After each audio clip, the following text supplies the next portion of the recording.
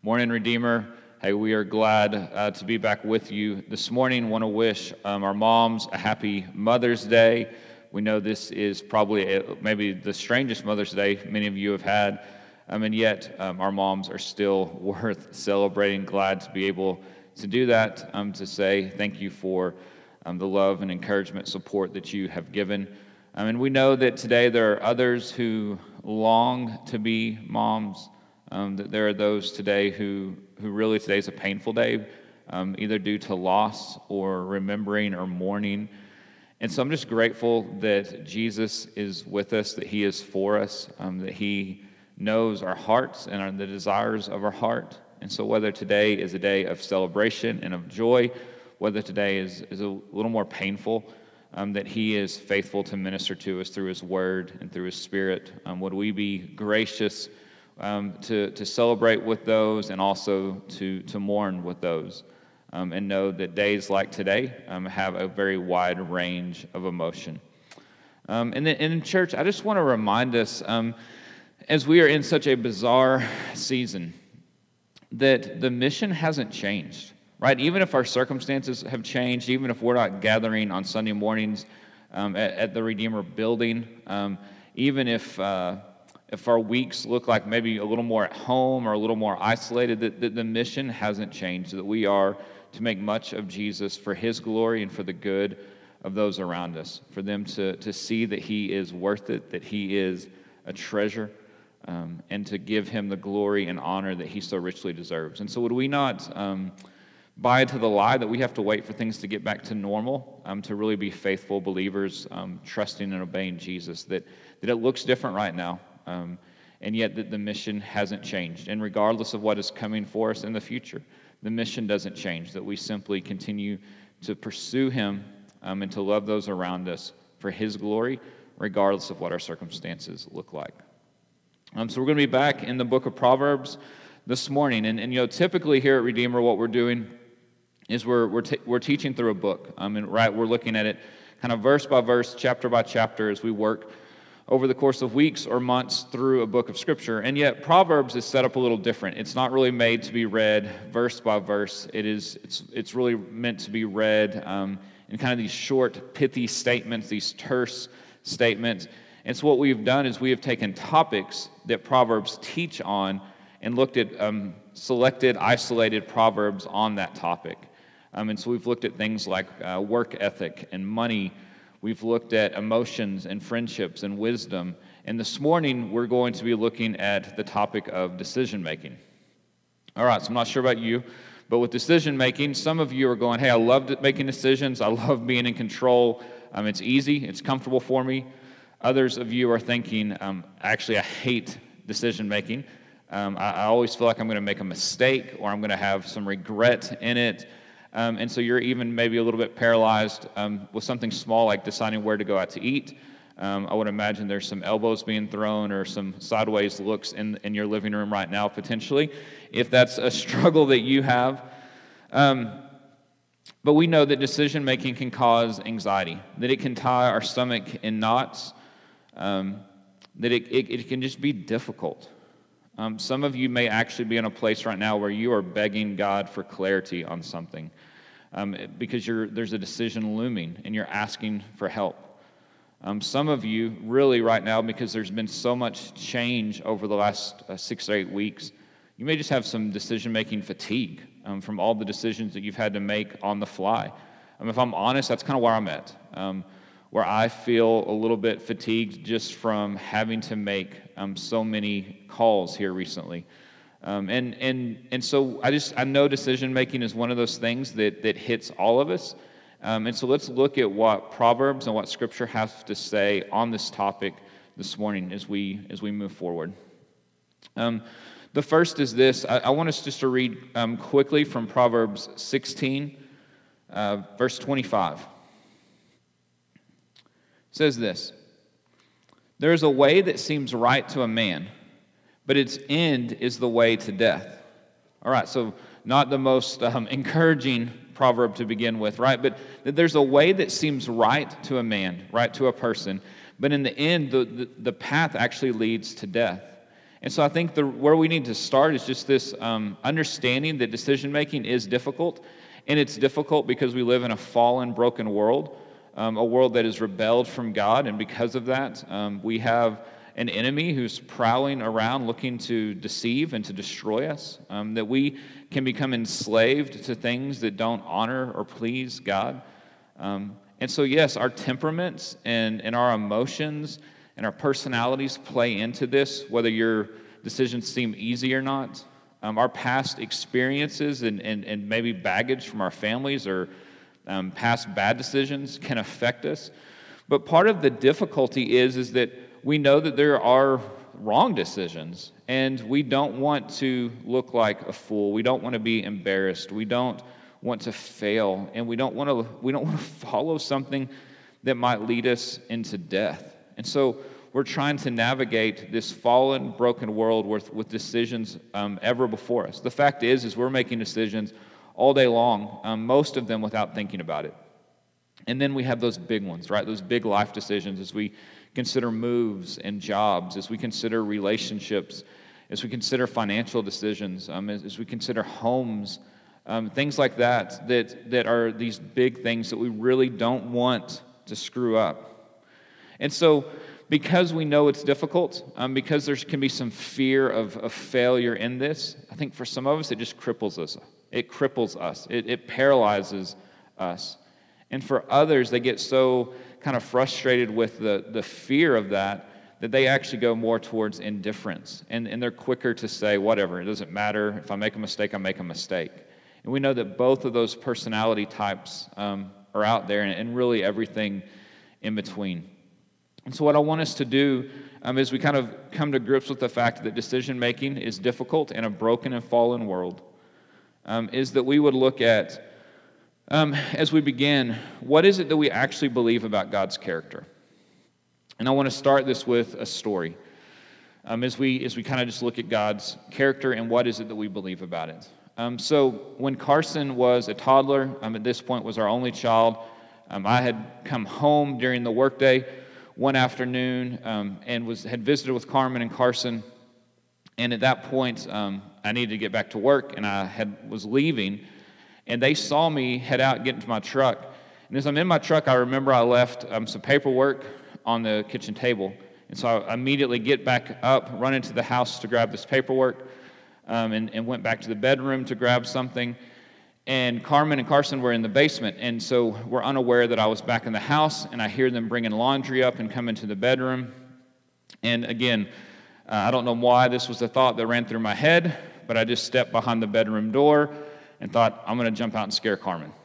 She has no idea I'm in the house. This is going to be hilarious. Some of you are thinking less of me already, as you're not even sure where this story is going. And so I'm hiding behind the door, and Carmen carries the laundry in. As far as she knows, her and Carson are the only people in the house, and she lays it on the bed, and she's beginning to fold it. And as I'm standing there watching her, this story sounds creepier as I'm saying it out loud, I can't decide what to do because I don't want to terrify her, but I'm finding this humorous, and I let out kind of an involuntary chuckle that probably sounded far scarier than I meant for it to. And for her, hearing a man laugh, thinking there's no man in the house, she, kind of comes unglued. I'm fortunate I did not get shot. Definitely scared her, didn't really get to drive it like I had wanted to. And so here's why I tell that story. And I'm glad I don't have your disapproving looks back at me at the moment. This is maybe the first time I'm glad I'm on camera. Is I think some of us kind of believe that's what God is like. That he's lurking, watching our decisions, looking to jump out and to scare us, looking to startle us, hiding from us, and looking to get us the moment we make a wrong call, the moment we make a wrong decision. He's looking to get us. And yet this is not the character of God at all. And then I think for some of you, as you're thinking about decisions, here's maybe more what you think of the character of God, is that you should get a sneak peek, a preview of what's coming. And so because life should be easy and it should be comfortable, and I should know what's happening and when it's coming, and I should be able to avoid hard things and only get good things. And something like COVID comes along that we didn't see coming. And we go, well, wait a second, like, I belong to God. Why has He not shared with me this so that I could have made a better financial decision, or I could have prepared in another manner? And so we kind of hold these two false views of God. One, that we think He's always out to get us, or two, that we should avoid any trouble that the world has because we belong to Him. And yet, what did Jesus tell His disciples in John? He says, like, look, you're going to have trouble in the world. You're going to, but take heart, for I have overcome the world. Right? These kind of twin truths are both there, is that there will be trouble on this side of heaven, but that Jesus has won, He's overcome it, and that He's with us. He hasn't left us, He hasn't forsaken us. So church, this is why the resurrection matters. It's not just that Jesus lived this perfect life on our behalf to rescue us from our sins. He didn't just die to satisfy God's wrath. Both of those things are true, but it's that He's alive today. So He's hearing the songs that we sing. He's hearing the prayers that we pray. He's interacting with us through His Spirit. He's given us His Word. He is moving and working in the world still because He is alive. And so we need His life, His death, and His resurrection. And so what I want us to do is read now from Proverbs 2, right? To begin to see, okay, so what is the character of God in decision making? And if we begin in Proverbs 2, verse 6, for the Lord gives wisdom. From His mouth comes knowledge and understanding. He stores up sound wisdom for the upright. He is a shield to those who walk in integrity, guarding the paths of justice and watching over the way of His saints. Then you will understand righteousness and justice and equity in every good path. For wisdom will come into your heart, and knowledge will be pleasant to your soul. Discretion will watch over you. Understanding will guard you. Right? And so we see that God actually is the fountain of wisdom, that wisdom is found in Him, and Jesus is the embodiment of it. And so we turn to God for wisdom in decision making. Right? That He's not looking to hide it from us. He's not looking to jump out and scare us. That He is looking to light the path before us, but that we don't get the promise of every single thing that we're going to get to know it in the future. Right? That He is calling us to walk with Him and to trust Him and to turn to Him. And so if we just saw a clear path before us, we would run along ahead without Him. Right? You see this in any situation with a toddler, right? If they see a clear path, if they see something they want, they take off, leaving mom and dad alone behind them, right? Missing the relationship there. That God is not calling us to run ahead without Him, but to walk with Him, trusting Him. That whether there is trouble or whether there is a clear path, that He is with us, that He is for us, that He has not forsaken us, and that we can rest in and trust Him, that we are going to get safely to home. Right? That we are secure in Him, and He is going to take us exactly where He would have us. He's going to take us securely with Him forever. Listen to Job 32, verse 8. But it is the Spirit in man, the breath of the Almighty, that makes him understand. Right? Just this reminder that it's God Himself who kind of breathes understanding, wisdom in us. That we need to recognize and turn to Him for that. So this kind of second thought of life should be easy, comfortable, as Americans, really a word that we would use is safe, that we kind of feel like we should get to have 80, 85, 90 years and die in our sleep without sickness or disease or hurt or pain, that life should be easy and comfortable. I just want to push back on that a little bit, right? That God is going to lead us into making decisions often that actually won't look safe and may not lead to safety, but that this place isn't our home, right? That we are meant to be with Him forever. That's where we're going to be for those who trust and follow and treasure Jesus. And so this life is not about putting down as deep of roots as possible and getting the longest, easiest, most comfortable life. It is. We have a job right now. We are on mission to make much of Jesus. And so it's why He would call folks to dangerous places in the world to share the message of the gospel, meaning that they might get sick and die, that they might face um, persecution, that they might be martyred and killed for their faith, right? Like that no one looked at Carmen and I when we said, hey, I feel like God is kind of leading us to make the decision to move to Yemen. And people weren't applauding that, going, hey, that's the safest thing we can imagine for you. They knew that it was dangerous, and yet that didn't mean it wasn't from God and that the decision was wrong. And so we need to understand that God is constantly at work, and the things that He is leading and calling us to are for our good. They are to shape us and to make us look more like Jesus, but they are not necessarily safe or comfortable or easy. That there will be a day where we will stand around the throne room of grace, right? We will make much of Jesus, and death will be no more, and sin will be no more, and sickness will be no more, and every tear will be wiped away from every face. But that's not yet today. And so it's why we don't have to fear pain and suffering and death, because He is with us. It doesn't mean we have to run to them and love them and like them, but that we can trust our sovereign God, who is good and who is with us and who is going to turn everything to good for us and on our behalf. And so the question is this, is do we trust Him? Right? Like really the question in our decisions is do we trust Him?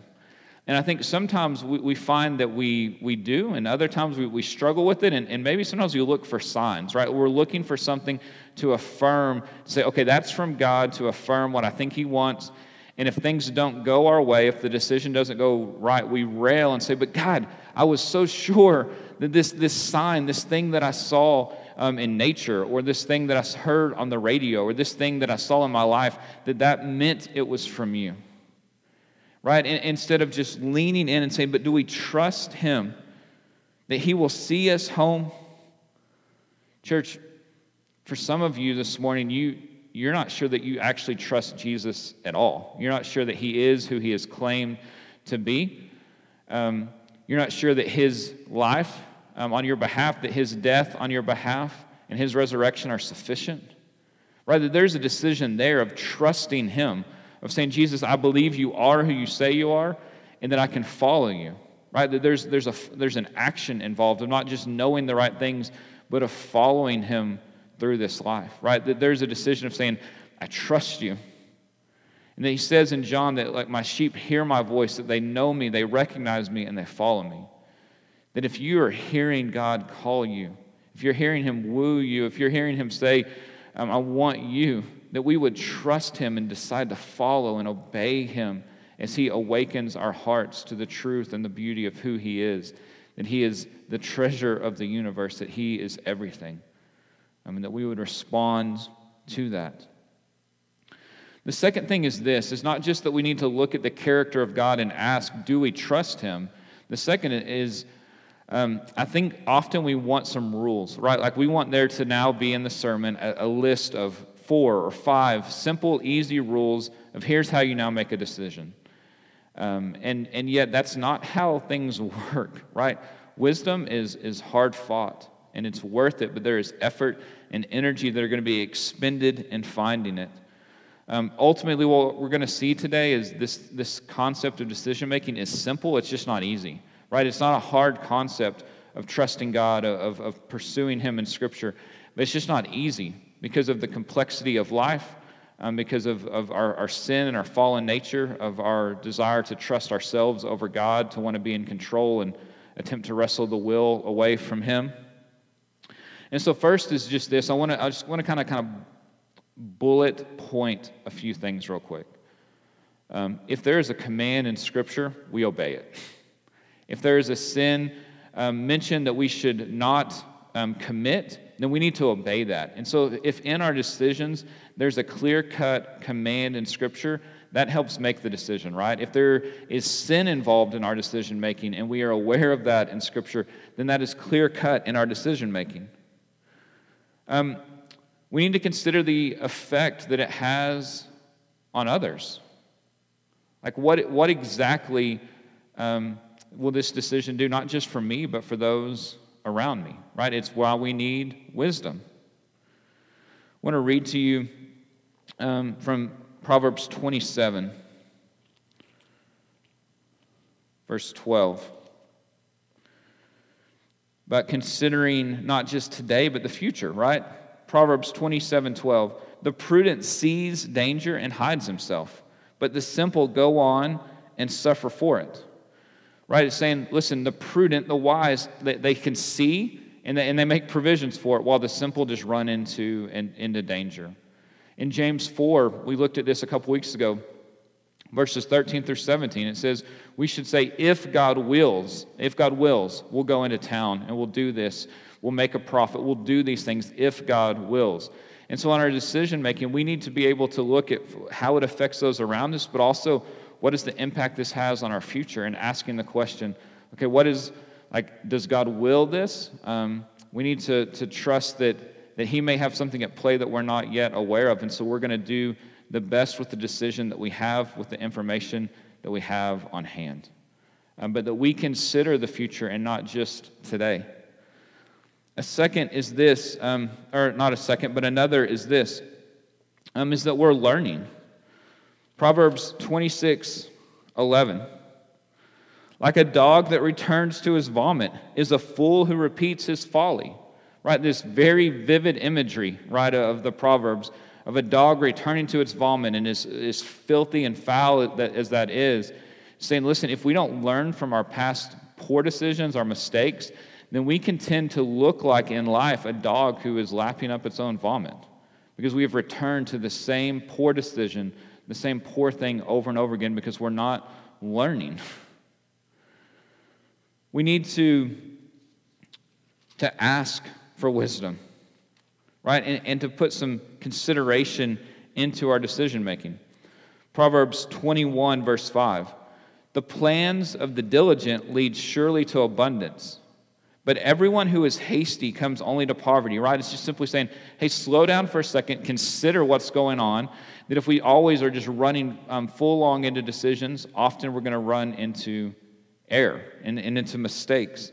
James 1:5 says that anyone who lacks wisdom can ask the Lord, right? That He will provide wisdom to those who seek and ask for it.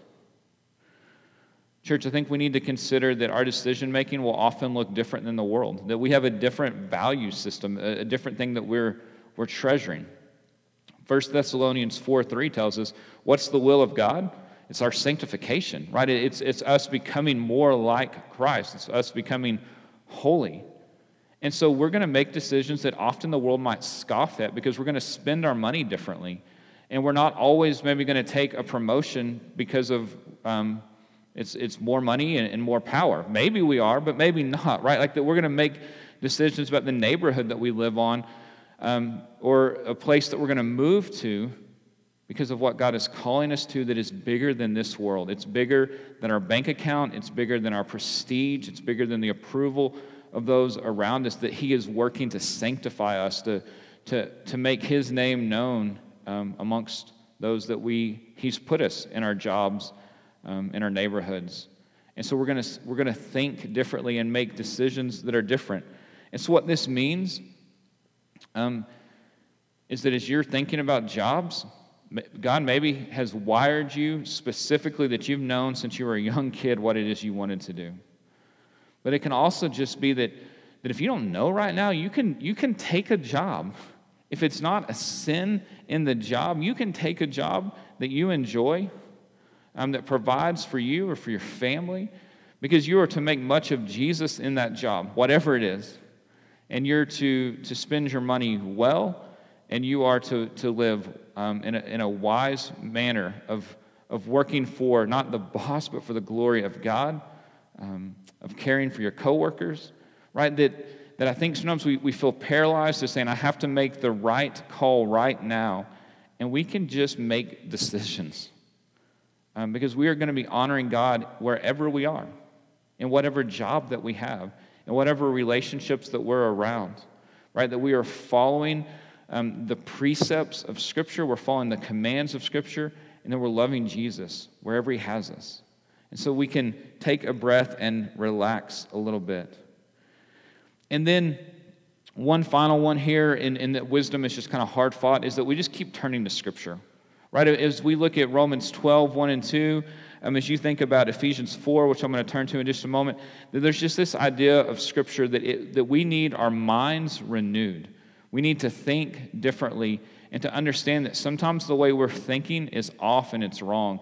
And so we continue to go to Scripture so that it can do the work of dividing our thoughts and our intentions, that it can get to the heart of the matter, that it can root out sin and unbelief, that it can give us wisdom that comes only from God so that we think differently, so that we're able to have the peace of God, so that we're able to hear from Him and make decisions that would honor and please Him.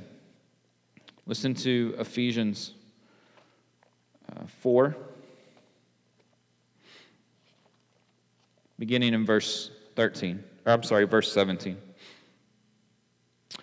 Now this I say and testify in the Lord, that you must no longer walk as the Gentiles do, right, as the pagans do, in the futility of their minds.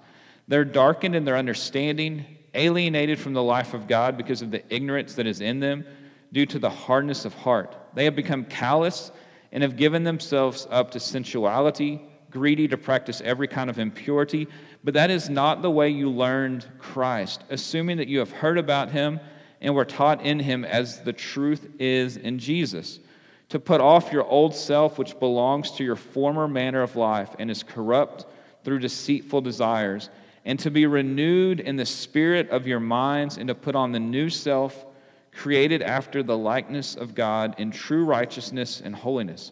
Right? That there's this process of sanctification that Paul writes about in 1 Thessalonians 4, that we are becoming more like Christ, that there is a process, and it is hard fought and hard won. And now listen, your ability to make wise decisions does not make God love you more. It does not make Him decide that He is going to rescue and save you. We are able to walk in the renewal of our mind, in the shedding of our desires, in the old way, the corrupt way of life, because Jesus has rescued us when we did not deserve it. When we could do nothing for ourselves, that He made us His, and now we are walking in a manner worthy of Him. I'm striving to look more like Christ in all of our decision makings. And so wisdom is hard fought. It is not following your heart, and that everything that you need to make a good decision is within you. These are lies that we hear in our culture all the time. Listen to Proverbs 20, verse 9. Who can say, I have made my heart pure and I am clean from sin? The answer being no one, right? That we can't do this. Proverbs 16:2. All the ways of a man are pure in his own eyes, but the Lord weighs the spirit. Saying, listen, we can often affirm and believe that what we're doing is the right thing, and yet it's God who knows whether it is or not. Jeremiah 17:9 says the heart is deceitful, wicked, right? That it's sick and it lies to us. That the things that we need are not found within us. They're found in Jesus. And Jesus has been so gracious as to put His Spirit within us, right? But our heart itself is with apart from the Spirit, apart from Jesus, right, are going to lead us astray. That we need Him, not just the things that are within us that are corrupted and broken by this fallen world. And so where I want us to end this morning is we're going to look at one final section. So we've seen we need to consider that what we believe about God's character. We need to understand that the fight for decision-making and wisdom is hard fought. It's not a quick and easy thing. And then finally, one kind of aspect of practicality that I want us to really lean into is that Scripture is going to call us to make decisions in community, not in isolation. Begin in Proverbs 10, verse 17.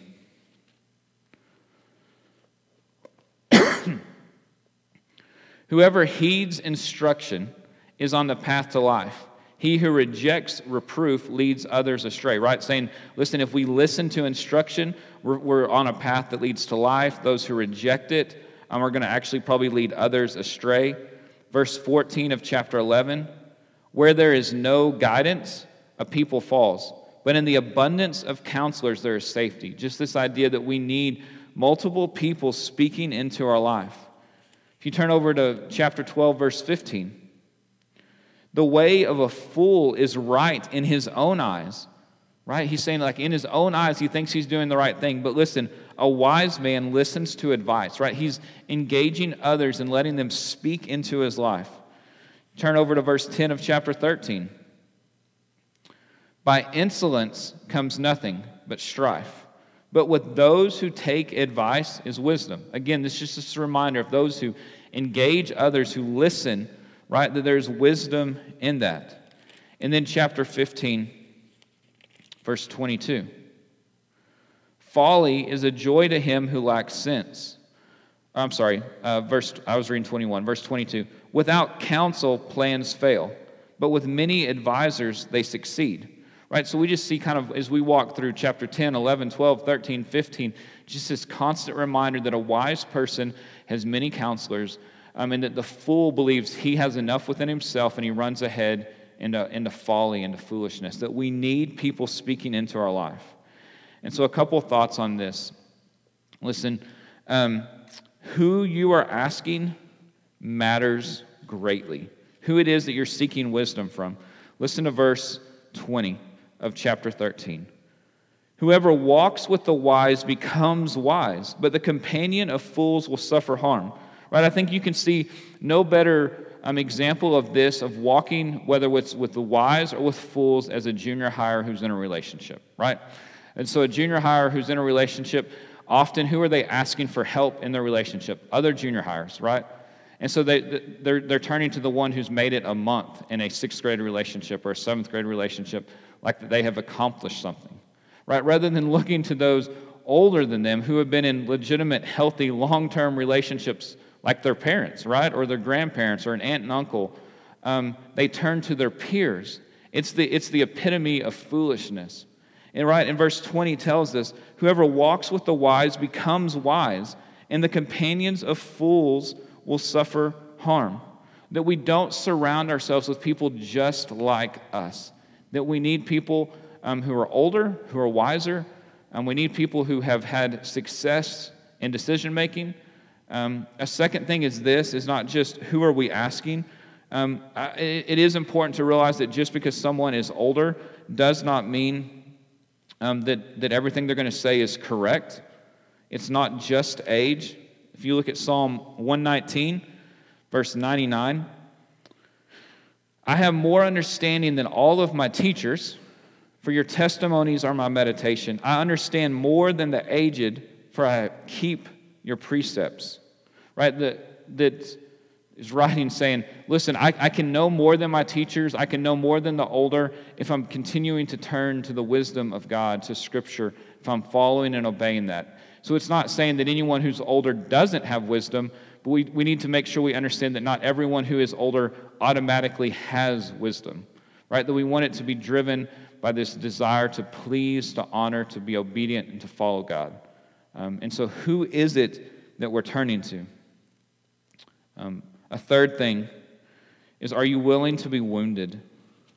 If we look at Proverbs 17:10, a rebuke goes deeper into a man of understanding than 100 blows into a fool. Right? This idea of just one word of correction can sink deep within a man, and yet you can beat a fool and he won't get it. Right? Are we willing to be wounded? Proverbs 27:6. Faithful are the wounds of a friend, profuse are the kisses of an enemy. Right? This is strange that a friend could wound us. Right? And yet when we know that when we're making decisions, sometimes we are not considering all the ramifications. We're not looking at everything. And do we have people in our life who are willing to say the hard thing, the thing that you don't want to hear, that they actually disagree with you, and they have reason for it, right? That they're coming to you with Scripture, they're coming to you with truth, they're coming to you with wisdom, and they love you enough to say, I'm afraid that you're about to make a mistake in this decision, and so I'm saying something hard, right? And instead of just having yes people around us, people that will only affirm us, right? Are we willing to be wounded?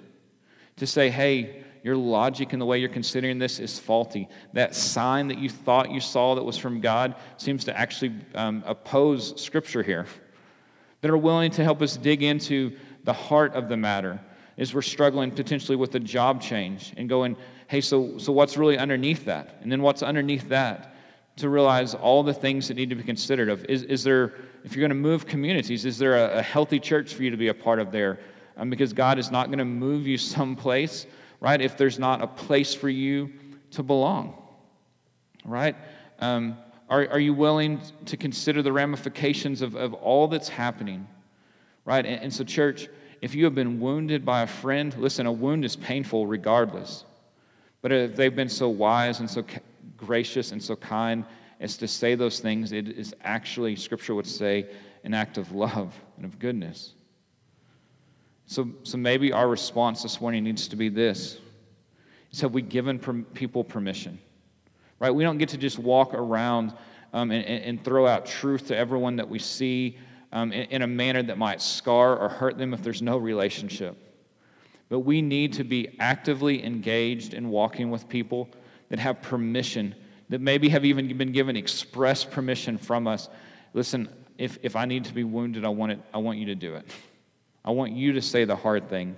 I want you to speak to me in a way that might wake me from my slumber or from the foolishness and the decisions that I'm making. Right? That we're walking with people in a manner that it would not be unusual for us to be able to do that for them to be able to do that with us. Proverbs 18, verses 1 and 2. Whoever isolates himself seeks his own desire, but he breaks out against all sound judgment. A fool takes no pleasure in understanding, but only in expressing his opinion. Right? It's saying, listen, if we isolate ourselves, if we're living apart from community, that we're most likely going to end up being a fool, expressing only our own opinion, not listening to reason, not listening to sound judgment, but doing our own thing. And so as we invite people in and give them permission, church, we need to give them grace too, because they're going to make mistakes sometimes, and they're going to be wrong. There's only one who has given no bad advice and no bad calls, and that's Jesus. That we are fallen, and we're going to make mistakes. But it was the intent, the motive, the heart of it, love and encouragement and support, or was it meant to just wound?